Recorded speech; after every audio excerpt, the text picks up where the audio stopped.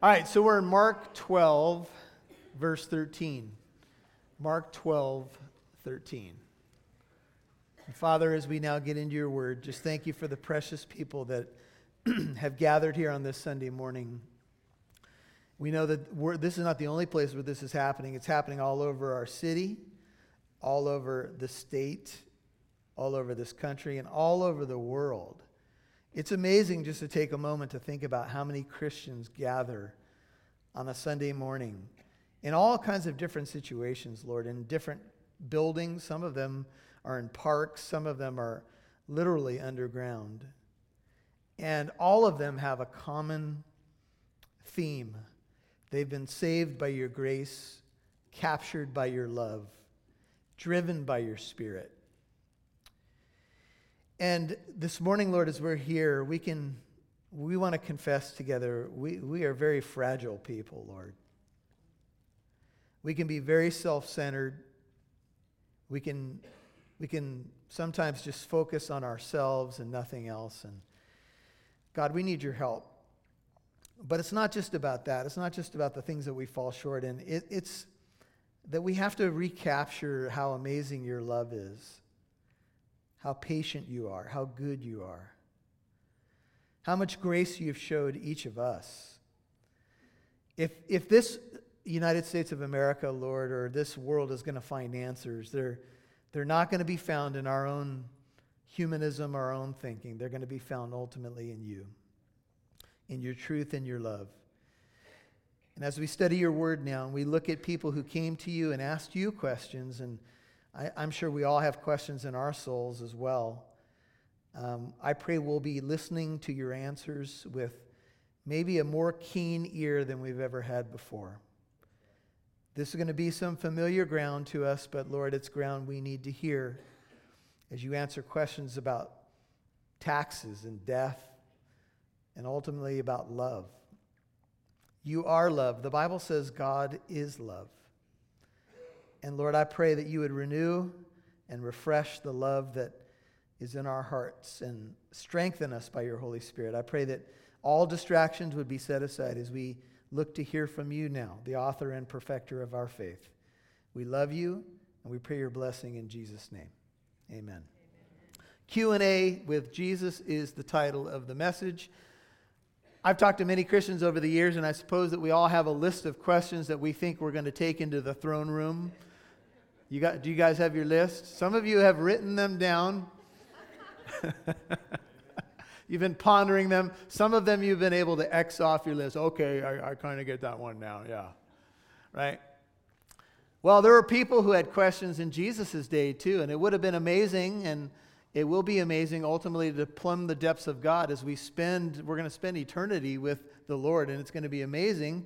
I'm not sure we're going to be asking a whole lot of questions, but maybe we have more questions now than we'll be asking them, because I think we'll find all of our answers in the face of Jesus.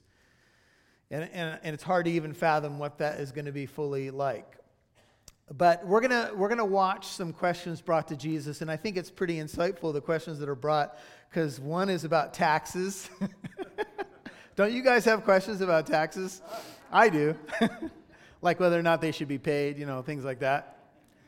They're going to ask him a question about life and death, namely the resurrection. And then they're going to ask him what's the greatest commandment, or just to put it another way, what should we be living for? What's the most important thing to live for? And Jesus is going to answer all three questions. The sad reality about the questions, though, at least in two of the cases, is that they're asked with malicious intent. See, they're not really asked to get answers like, I want to change. They were asked to trap him. And sometimes when I step back and I look at our world, and I think Shane probably prayed a prayer that is true for all of us, we get kind of sick and tired of, all the stuff that's going on in our world and all the mess that is out there. And sometimes we just want to kind of coil up into a little ball and maybe go hide somewhere and not deal with reality. And that's how we feel sometimes, not only as people of citizens of a country, but even people of the church. Let's be candid. Sometimes we get tired of dealing with people and problems and traffic and struggles both inside and outside the church. Some of you have a lot of tension in your personal relationships. Some of you are struggling at work. And you're wondering, are there really answers to this thing called life? You know, people who are out there today are really asking that kind of basic question. And when we ask questions, there's a couple things that I look at. One is, are we asking the right questions? Because that's important. And then are we asking the right source for our answers? And we're really good at, making commentary about what we think should happen. But the question is, are there really solid answers to this thing called life? I think what we're going to find is that Jesus is going to address these questions with the idea in mind that we are image bearers of God. That is, that we have a special place as humans. And that's something just to kind of keep in your thinking. And then another thing to be thinking about is that when these questions are posed to Jesus, they're posed when he's just a few days away from the cross, where he will make the ultimate act of love as he will lay down his life for the sins of the world. So when he's asked these questions, he's just about a couple days from the cross. So he will answer these questions, but there's several different dynamics that are working. Let's pick up the text in Mark 12. We'll backtrack one verse for a second. Mark 12, verse 12. It says, "And they were seeking to seize him, the religious leaders, yet they feared the multitude, for they understood that he spoke the parable that we looked at last week of the vine growers against them. And so they left him and went away. And they sent some of the Pharisees and Herodians to him in order to trap him in a statement." Now, Jesus has just put the religious leaders in their place, and now their fear of the people caused them not to seize him at that very moment, though they wanted to, but they were fearful. They feared the wrong thing. They feared man instead of God. Let me just say, generally speaking, here's how you can navigate your life well. If you fear God more than you fear man, you will be able to navigate your life well. If you do everything in your life based upon being a people pleaser, and what is so-and-so going to think of this, and what's so-and-so going to think of this, you're going to stay stuck. But if you wonder and you ponder, and I'm talking about consistently and at the forefront of your mind, how you can please God, I think your life will fall into place. In Luke's parallel account, just turn there for a second, it's the next gospel to the right, Luke 20. Let's take a peek at how Luke says the dynamics were working. Luke 20, look at verse 19. Matthew, Mark, Luke, and John, first four books of the New Testament. Luke 20, verse 19, it says, "And the scribes," 20:19, "and the chief priests tried to lay hands on him that very hour." Luke 20, verse 19, "And they feared the people, for they understood that he spoke this parable against them. And they watched him." The word watch there in Greek is a word that has to do with monitoring behavior. "And sent spies who pretended to be righteous, in order that they might catch him in some statement, so as to deliver him up to the rule and the authority of the governor." That would be Pontius Pilate. Let's go back to Mark's gospel. They were lurking in the shadows after he told this story of the vine growers. They knew he had spoken it about them. And one of the things that he said in the parable is that when the heir comes, when the son comes, they say, the evil vine growers say, "This is the heir, come, let us kill him." And what Jesus was saying in that parable, that I think I said at second service, I'm not sure I said at first service last week, is that Jesus was making clear in the parable that they, the religious leaders, knew who he was. They knew he was the heir, they knew he was the Son of God, and they killed him anyway. Sometimes we think that people do things because maybe they just don't have all the light that they need. Maybe we look at the religious leadership and we say, well, maybe they just didn't see enough. Maybe they didn't encounter the miracles and so forth, and we can make our list. No, they knew exactly who he was. And Jesus revealed that by the parable, and that made them even more convicted and even more responsible. May I say that this may imply that more people than we realize know exactly who God is. In fact, the Bible tells us just by the physical creation alone, people, get this, are without excuse. Just by the physical creation alone, people are without excuse. That tells me, frankly, folks, there are no true atheists walking around. Atheism is simply a cloak. It's a cloak to cover and do what I want to do. And so here's Jesus, and they have set up, these people who are going to act righteous to ask him some questions, but their questions are not the right motive. Have you ever had a conversation with somebody and you realize that all these questions that they're firing at you as a non-Christian to a Christian are simply a cloak to hang their hat on an excuse for not getting right with God? So there's too many hypocrites in the church, and this and that, and what about this and what about that? And look, many of you in this room, before you became a Christian, maybe you did that very thing to your Christian friends. Maybe you were a total pain.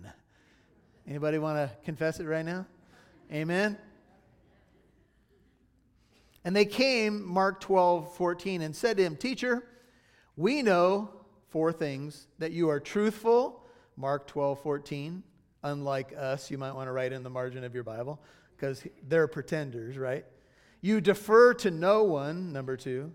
"You are not partial to any," number 3. "But you teach the way of God in truth," number 4. What a great description. All those things are true of Jesus. He was all of those things.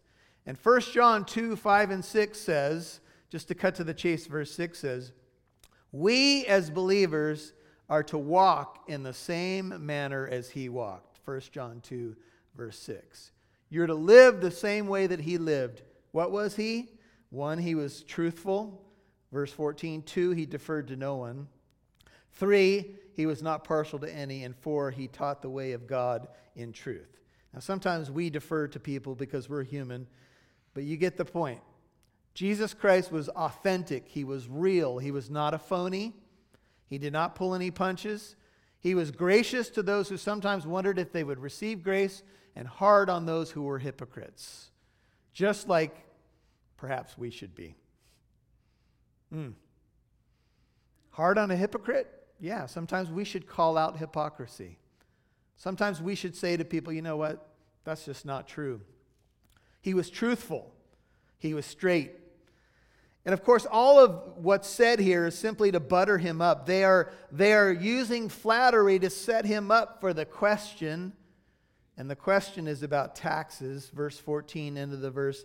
Is it lawful to pay a poll tax to Caesar or not? To pay or not to pay? That is the question. Have you ever been receiving flattery from someone and you start to realize that it's not real? We have to weigh flattery carefully. Somebody said flattery is kind of like chewing gum. It's kind of like bubble gum. Chew on it for a while, but don't swallow it. Right?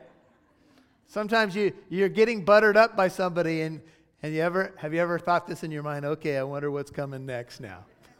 You're a really good guy, and this and that, and oh, by the way, usually it's a request that comes next, right?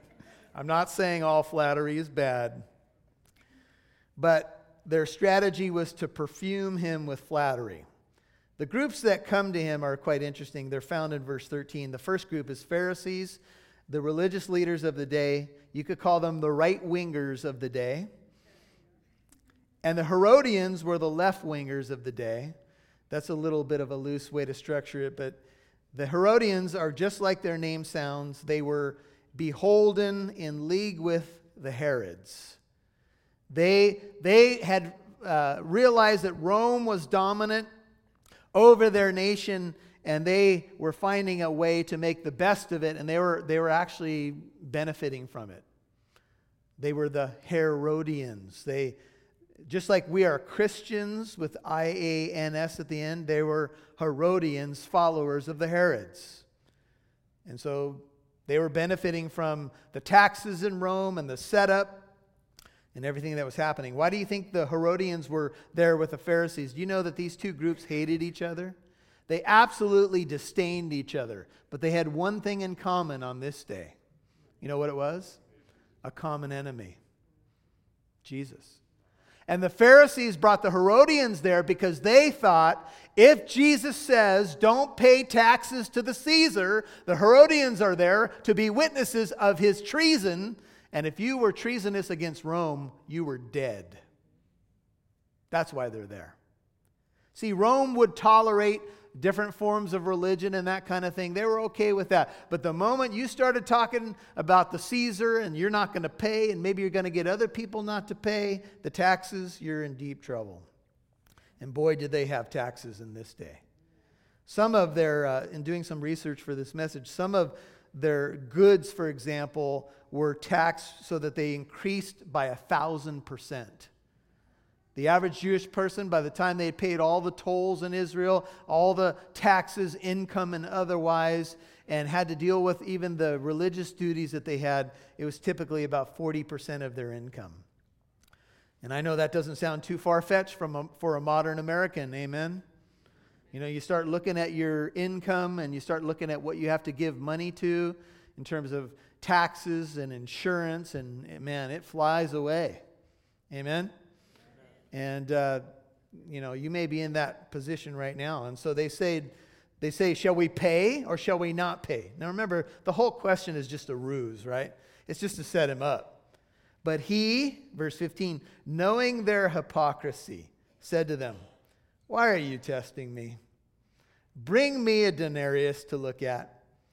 Jesus in Matthew's account calls them, I think it's in Matthew or Luke's account, he says to them, why are you testing me, you hypocrites? Don't you love how Jesus was so politically correct, right? You phonies. And then he asked for a coin. I think it's interesting that Jesus didn't have a coin. He asked for a coin. Remember in Matthew's gospel, somebody comes up and they says, hey, does your master pay the tax? And I think there it was the temple tax. And remember, Peter is sent and he's told to go catch a fish. And the first fish that he catches, to open its mouth. And in that fish, he'll find a coin for the taxes. I've been praying for that for quite a while now. But I can't even catch a fish. So it's a problem. I have a friend, he's now moved to Idaho. His name is Scott. And his singular goal in life was to get Pastor Michael to catch a fish.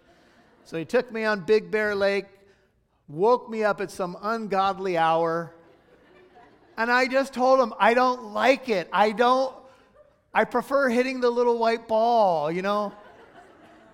Come on, we got a fish finder, we got stuff. You can see the, you know. So finally he caught a fish and handed me the pole so we could take a picture. One of my family members took us up on this fishing trip, and we went, everybody's catching fish. I caught nothing. Finally, at this particular location, they have what's called the loser pond. Anybody ever been to the loser pond? They cram all these fish in there, and if you didn't catch anything, they let you put your little hook in so you can feel good. And there's fish crammed in there. There's like no way you can't catch something. I threw my line in there. 40 minutes went by. I saw underwater meetings happening between fish. That's Pastor Michael up there. Don't let him catch it.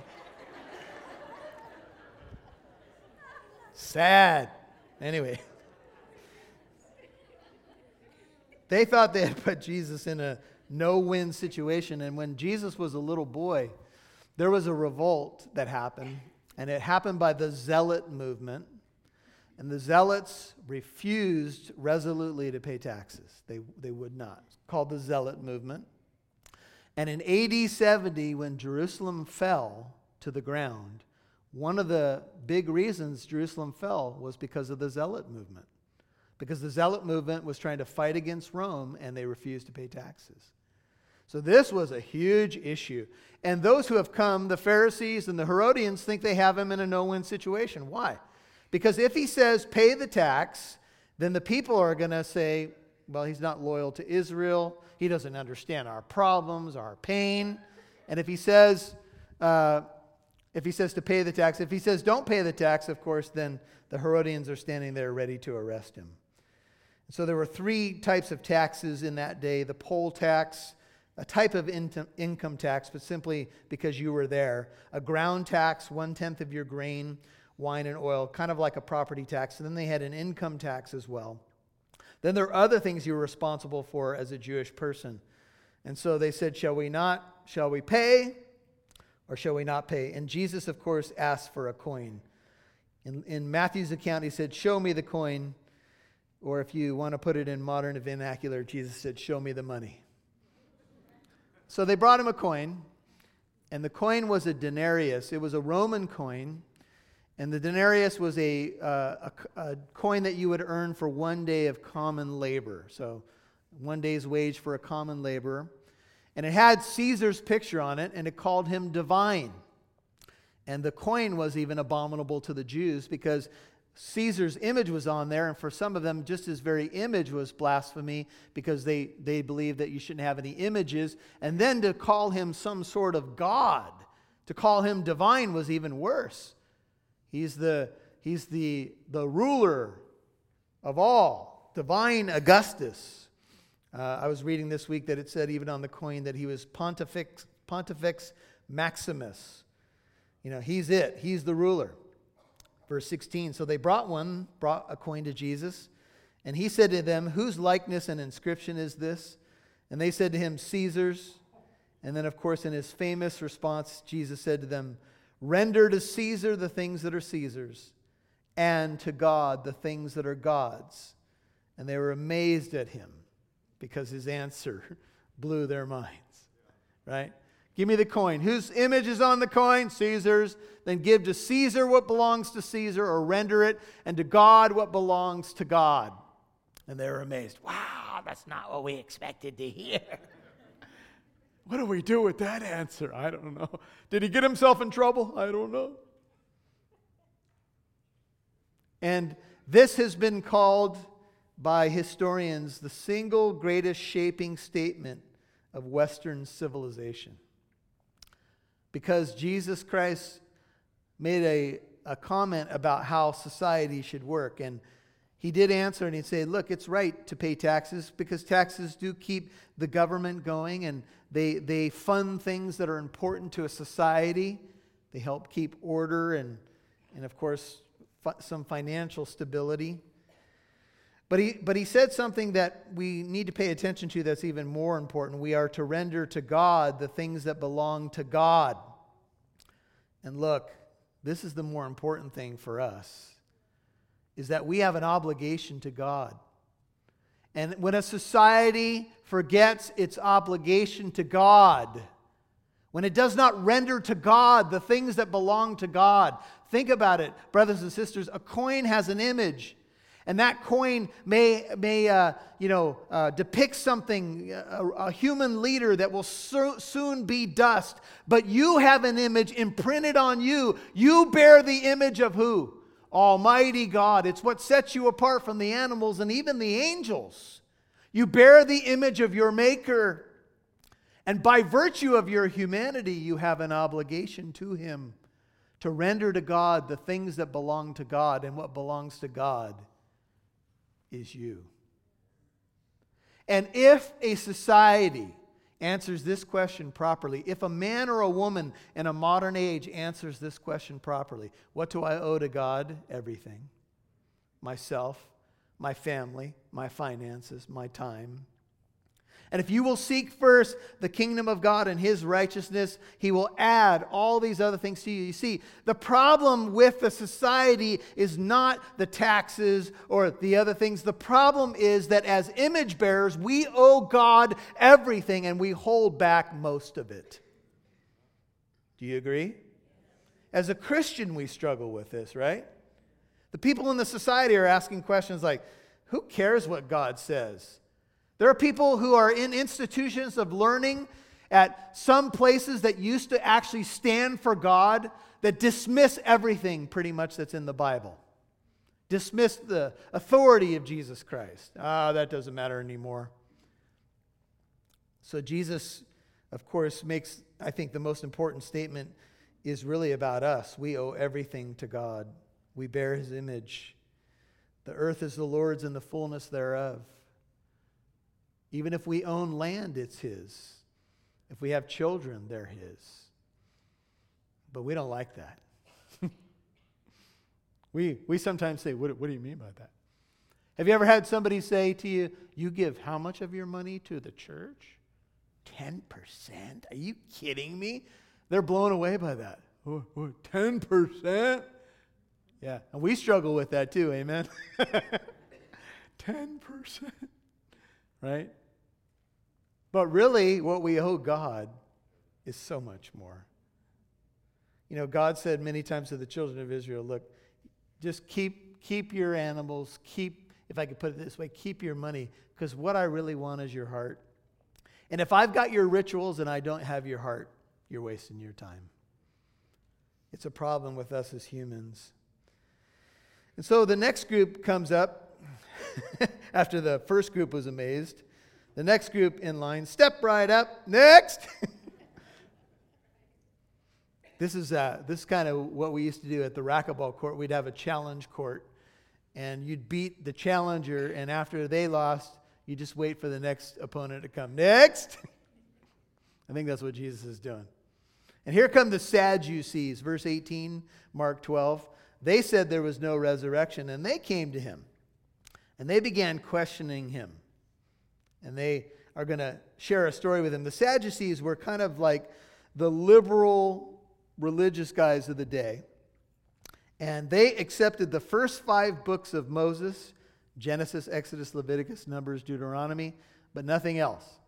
And so they looked in those books, and they had their own scribes, they had their own scholars, and they said, I don't see evidence of a resurrection here.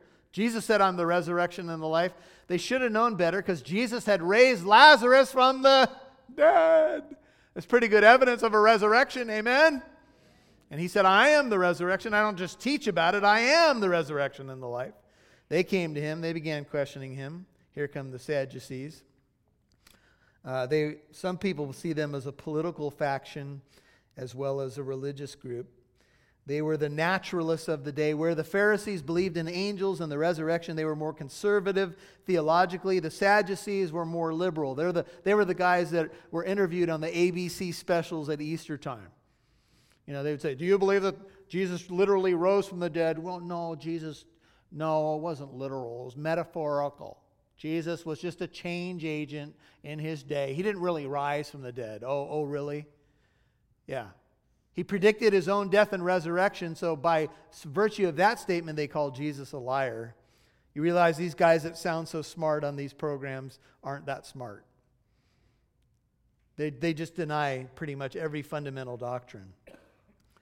And so they come with a question, and they probably asked it pretty smugly. They said, Teacher, Moses wrote for us that if a man's brother dies, this is called the Levirate Law from Deuteronomy 25, 5 and 6. You might want to write it down. We're going to move quickly through this. But basically, if a man got married and he died, the law of Moses said, okay, there's no children. So he marries his wife and there's no offspring. His brother was supposed to marry her, and the first offspring, male offspring, was supposed to be named for that husband so his name would not die. So that's the Levirate Law, Deuteronomy 25, 5 and 6. So they come and they said, now Moses wrote for us that if a man's brother dies and leaves behind a wife and leaves no child, his brother should take the wife and raise up offspring to his brother. That's true. There were 7 brothers, so they break into their own story. 7 brothers, and the first took a wife and died. Now that may scare some of you. That's not the normal thing that happens, just so you know. You don't take a wife and die, so don't isolate that. That scared anybody. He took a wife and died. I mean, that just kind of jumped out at me. No, if the Bible actually says if you find a wife, you find a good thing. Amen? It's wonderful to have the beautiful wife that I have. She is so wonderful and so faithful. And so the story says he left no offspring. We don't know how long he was married, but there's a story in the book of Tobit. It's an apocryphal book that tells a story of a woman who married 7 brothers, the book of Tobit, if you're interested. And on the wedding night, in each case, a demon showed up and killed each of the husbands. Can you imagine that? On your wedding night.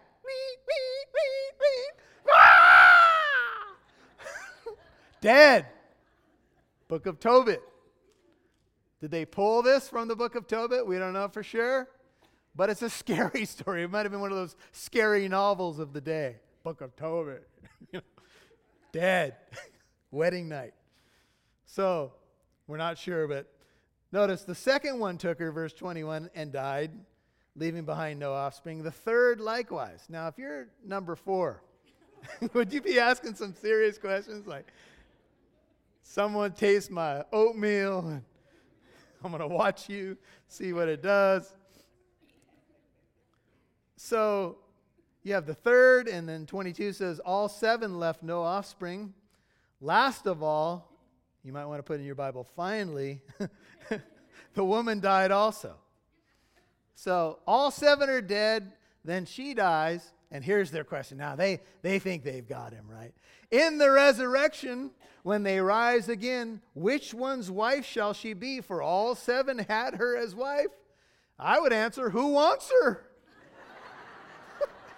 In the resurrection, I'd be running if I saw her. Amen? But anyway, to go back to the story. See, they think this is awesome now. All 7 had her. So, okay, Jesus, if there is a resurrection, which one is she married to in the afterlife? And they think, this is it. We got him. In the Mormon church, there is a teaching where they say your marriage is sealed for time and eternity in the temple, and that you have a forever family. And so it's the idea that you're going to be married in the afterlife. And just a side note, the Mormon church has taught over the years that women who enter into this eternal state are eternally pregnant. So, just so you know, in case you've ever decided you wanted to check out that movement, you might want to consider that eternally pregnant, which would drive the husband crazy too, because she'd be asking for pickles and honey at midnight and all that. So, Jesus said to them, 24, is this not the reason you are mistaken, that you don't understand the scriptures or the power of God? Once again, the first question Jesus says, you hypocrites, why are you testing me? Second question, he says, you're mistaken. You don't understand the power of God. You don't understand the Bible. These are the religious experts of the day. You don't understand the Bible. You don't understand the power of God. Do you think that could be our problem? Oh, I love these stories because I can look at the Pharisees and say, man, what's wrong with those people? Right? Don't you love stories like that where you can say, what's wrong with him or her? And then you go, wait a minute. Do I understand the scriptures and the power of God? Is that how I really live my life? So Jesus says, for when, verse 25, not if, but when they rise from the dead. Jesus says there's a resurrection. Not if, but when they rise from the dead, they neither marry nor are given in marriage, but are like angels. They're like angels. It's a simile. They are not angels. They're like angels in heaven. When you go to heaven, you don't end up becoming an angel. You don't end up becoming somebody's guardian angel. Aren't you glad? I don't want to be anybody's guardian angel. Right? You become like the angels. What are angels like? They commune with God. The good angels commune with God. They see God's face and they don't die. In the resurrection, there's no death. Jesus says we won't die again. Amen? But we're not going to get married. And for some of you, you may be secretly rejoicing right now. There's no marriage in heaven. Just don't show it to your spouse right now. It's not a good career move. So, some of you may be bummed. You're thinking, wow, I'm not going to be married to my spouse. We have marriages in here that have lasted 50, 60, 70 years. You're like, wow, what's that going to be like? Will I know him or her in the resurrection? Yes, you will. We'll all have name tags. You will. Is that you? I think the most confusing thing is going to be that I think in the resurrection we're going to be in our prime, around 18 to 20. Perhaps taller, I don't know. Some of us have forgotten how good looking we were back in the day. Or our spouses have forgotten, right? You ever, some of us have had this situation where we met someone when they were older, and I've stood over many caskets and at many memorial services, and they show a picture of grandpa or grandma, and then they show a picture when grandpa and grandma were younger, and the grandchildren are like, no, that wasn't, really? Yeah. And then they go, uh-oh. That means we all get older, right? Yep. Just wait.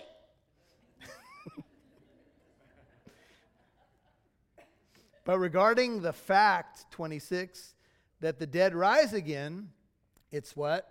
A fact. Have you not read in the book of Moses, in the passage about the burning bush? That's the book of Exodus chapter 3. How God spoke to him saying, I am the God of Abraham, the God of Isaac, and the God of Jacob. What did God make with Abraham, Isaac, and Jacob? He made what? A covenant. He's the covenant-keeping God. He's not the God of the dead, but of the living. You are greatly mistaken. You see, these guys only believed in the first 5 books of Moses, and so Jesus goes to Exodus. Amen? This is where they said they believed. And when God, or the angel of the Lord, said to Moses, I am the God of Abraham, I am the God of Isaac, I am the God of Jacob, they were all dead. That was from the book of Genesis. Moses is at the burning bush in the book of Exodus. He's going back to try to rescue the people of Israel. And God says, not I was the God of Abraham. He says, I am. In Luke 16, who do we see in this in-between scenario where the Lazarus dies and the rich man dies? They are in Abraham's what? Bosom or side. Father Abraham, Luke 16, take a look at it, verses 19 through 31. Moses shows up on the Mount of what? Transfiguration. God is not the God of the dead. If he was the God of the dead, and if the Sadducees' view of the afterlife is true, which is non-existence, that you go out of existence, how could God be true to his covenant if those guys are dead, never to rise again? Think about it. He made an eternal covenant with Abraham, Isaac, and Jacob. If they're dead, what good is that covenant? Was it only for this lifetime? Oh, no. Jesus said, people who you think are not worthy, they're going to sit down in the kingdom of God with Abraham, Isaac, and Jacob, and you're not going to be there. Jesus said to the religious leaders, wow. You see, they are very much alive. Abraham's alive, Isaac's alive, Jacob's alive, Moses is alive. I am the God, not of the dead, but of the living. Do you know that when your eyes shut and you breathe your last, this side of heaven, if you will, you are still going to live? Do you know the loved ones that you have said goodbye to who were believers are very much alive? They're probably more alive than they ever have been before. This is the hope we have. Jesus said the resurrection is a fact. It's not fiction. And in a couple days, he's going to prove it, right? He's going to go to the cross and then he's going to rise. Now we're on limited time, but I'm going to take us to the third question because it's the most important of all, and we'll just look at it briefly. Verse 28, one of the scribes, not sure if he's a Pharisee or Sadducee, came and heard them arguing. And recognizing that he had answered them well, so I assume he's from the Pharisees because they believe in the resurrection. He asked him, what commandment is the foremost or most important of all? Some commandments are more important than others, you guys. There are some commandments that are greater than others. They have greater weight, greater importance. The Jews had 613 commandments and sub-commandments. Then they were boiled down to 10 commandments and really boiled down to 2. And we know what they are, right? Jesus answered, 29, the foremost is, Hear, O Israel. This is the Hebrew Shema from Deuteronomy 6:4. The Lord our God, he is one Lord. There's one God, straight from the lips of Jesus. You can write down Deuteronomy 6:4. Look at verse 30. And you shall love the Lord your God, that one true God, with all, not some, all of your heart, with all of your soul, all of your mind, and all of your strength. You see, you are an image bearer, and that's what you owe him. You owe him all of your heart, all of your soul, all of your mind and all of your strength. And the second is this, and it's like it. You shall love your neighbor as yourself. That's from Leviticus 19:18. There is no other commandment greater than these. And the scribe said to him, right, teacher, you have truly stated that he is one. He won't name the name of God because the Jews had so much respect for God's name, and that there is no one besides him. They would just simply call him the name, Hashem. And to love him, 33, with all the heart, with all the understanding, with all the strength, and to love one's neighbor as himself is much more than all burnt offerings and sacrifices. And when Jesus saw that he had answered, how? Intelligently, wisely, intelligently. Do you know God does care that we answer intelligently? You don't have to check your brain at the door when you come to church. God wants you to love him with all your intellectual capacities. Some of you in this room should be studying apologetics. Some of you should be learning the ancient languages. Some of you should be reading church history right now, because you're going to be a scholar or a pastor or a missionary or an evangelist who's going to change the world. Do you believe that? And God wants you to be intelligent. He wants you to love him with all of your mind, to be studied up. And Jesus said to him, you are not far from the kingdom of God, 34. And after that, no one would venture to ask him any more questions. Love it. The most important thing that puts everything else in perspective is to love God. This is the way you could put this, simply put. And don't hold back anything. To love your neighbor and don't hold back anything. You know, some of you can't even say I love you to somebody. It scares you. You just don't know how to say it. Some of you have not heard it for a while because the people around you are wounded people and they just don't know how to do it. And we hold back things from God. And sometimes we're in a conversation with a friend, and a friend starts bringing up spiritual stuff or stuff that we know we could give an answer for the hope that we have, and we hold back. Why? Because we don't always love God the way we're supposed to. And we don't always love others the way we're supposed to. If this land is going to heal, if our churches are going to heal, it's going to be because we start loving God with everything that we are and loving people as we love ourselves. And that's our problem. We don't do either one very well. And I would send you away on that thought, but I'm not that mean. Since we're talking about love. Do you know that's why Jesus is about to die on the cross? He didn't come to abolish the law, but to fulfill it. He came because I don't love God with all my heart, soul, mind, and strength. And I don't love my neighbor as myself. In fact, the people that we often say are the closest people to us, that we would die for that person, that's often where we fail. And do you know why Jesus came? Because we don't love God or others the way we're supposed to. We've broken the law. The essence of the law is to love God with everything you are and to love people with everything you are, and we fail. We see it every single day. We struggle with it. And Jesus Christ came to demonstrate God's love. You see, he loved God with everything that he was, and he laid down his life to love his neighbor as himself, to love you. You understand this is what the gospel is about?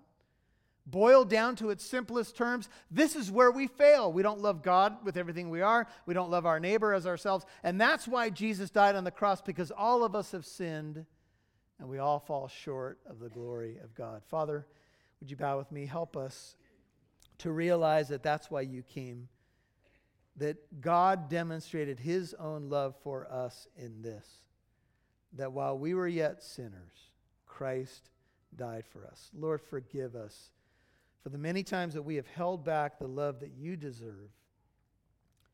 We've given you second, third, fourth, fifth best.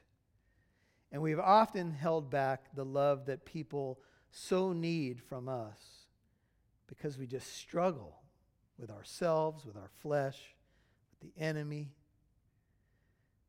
And God, we need a fresh touch from your Holy Spirit.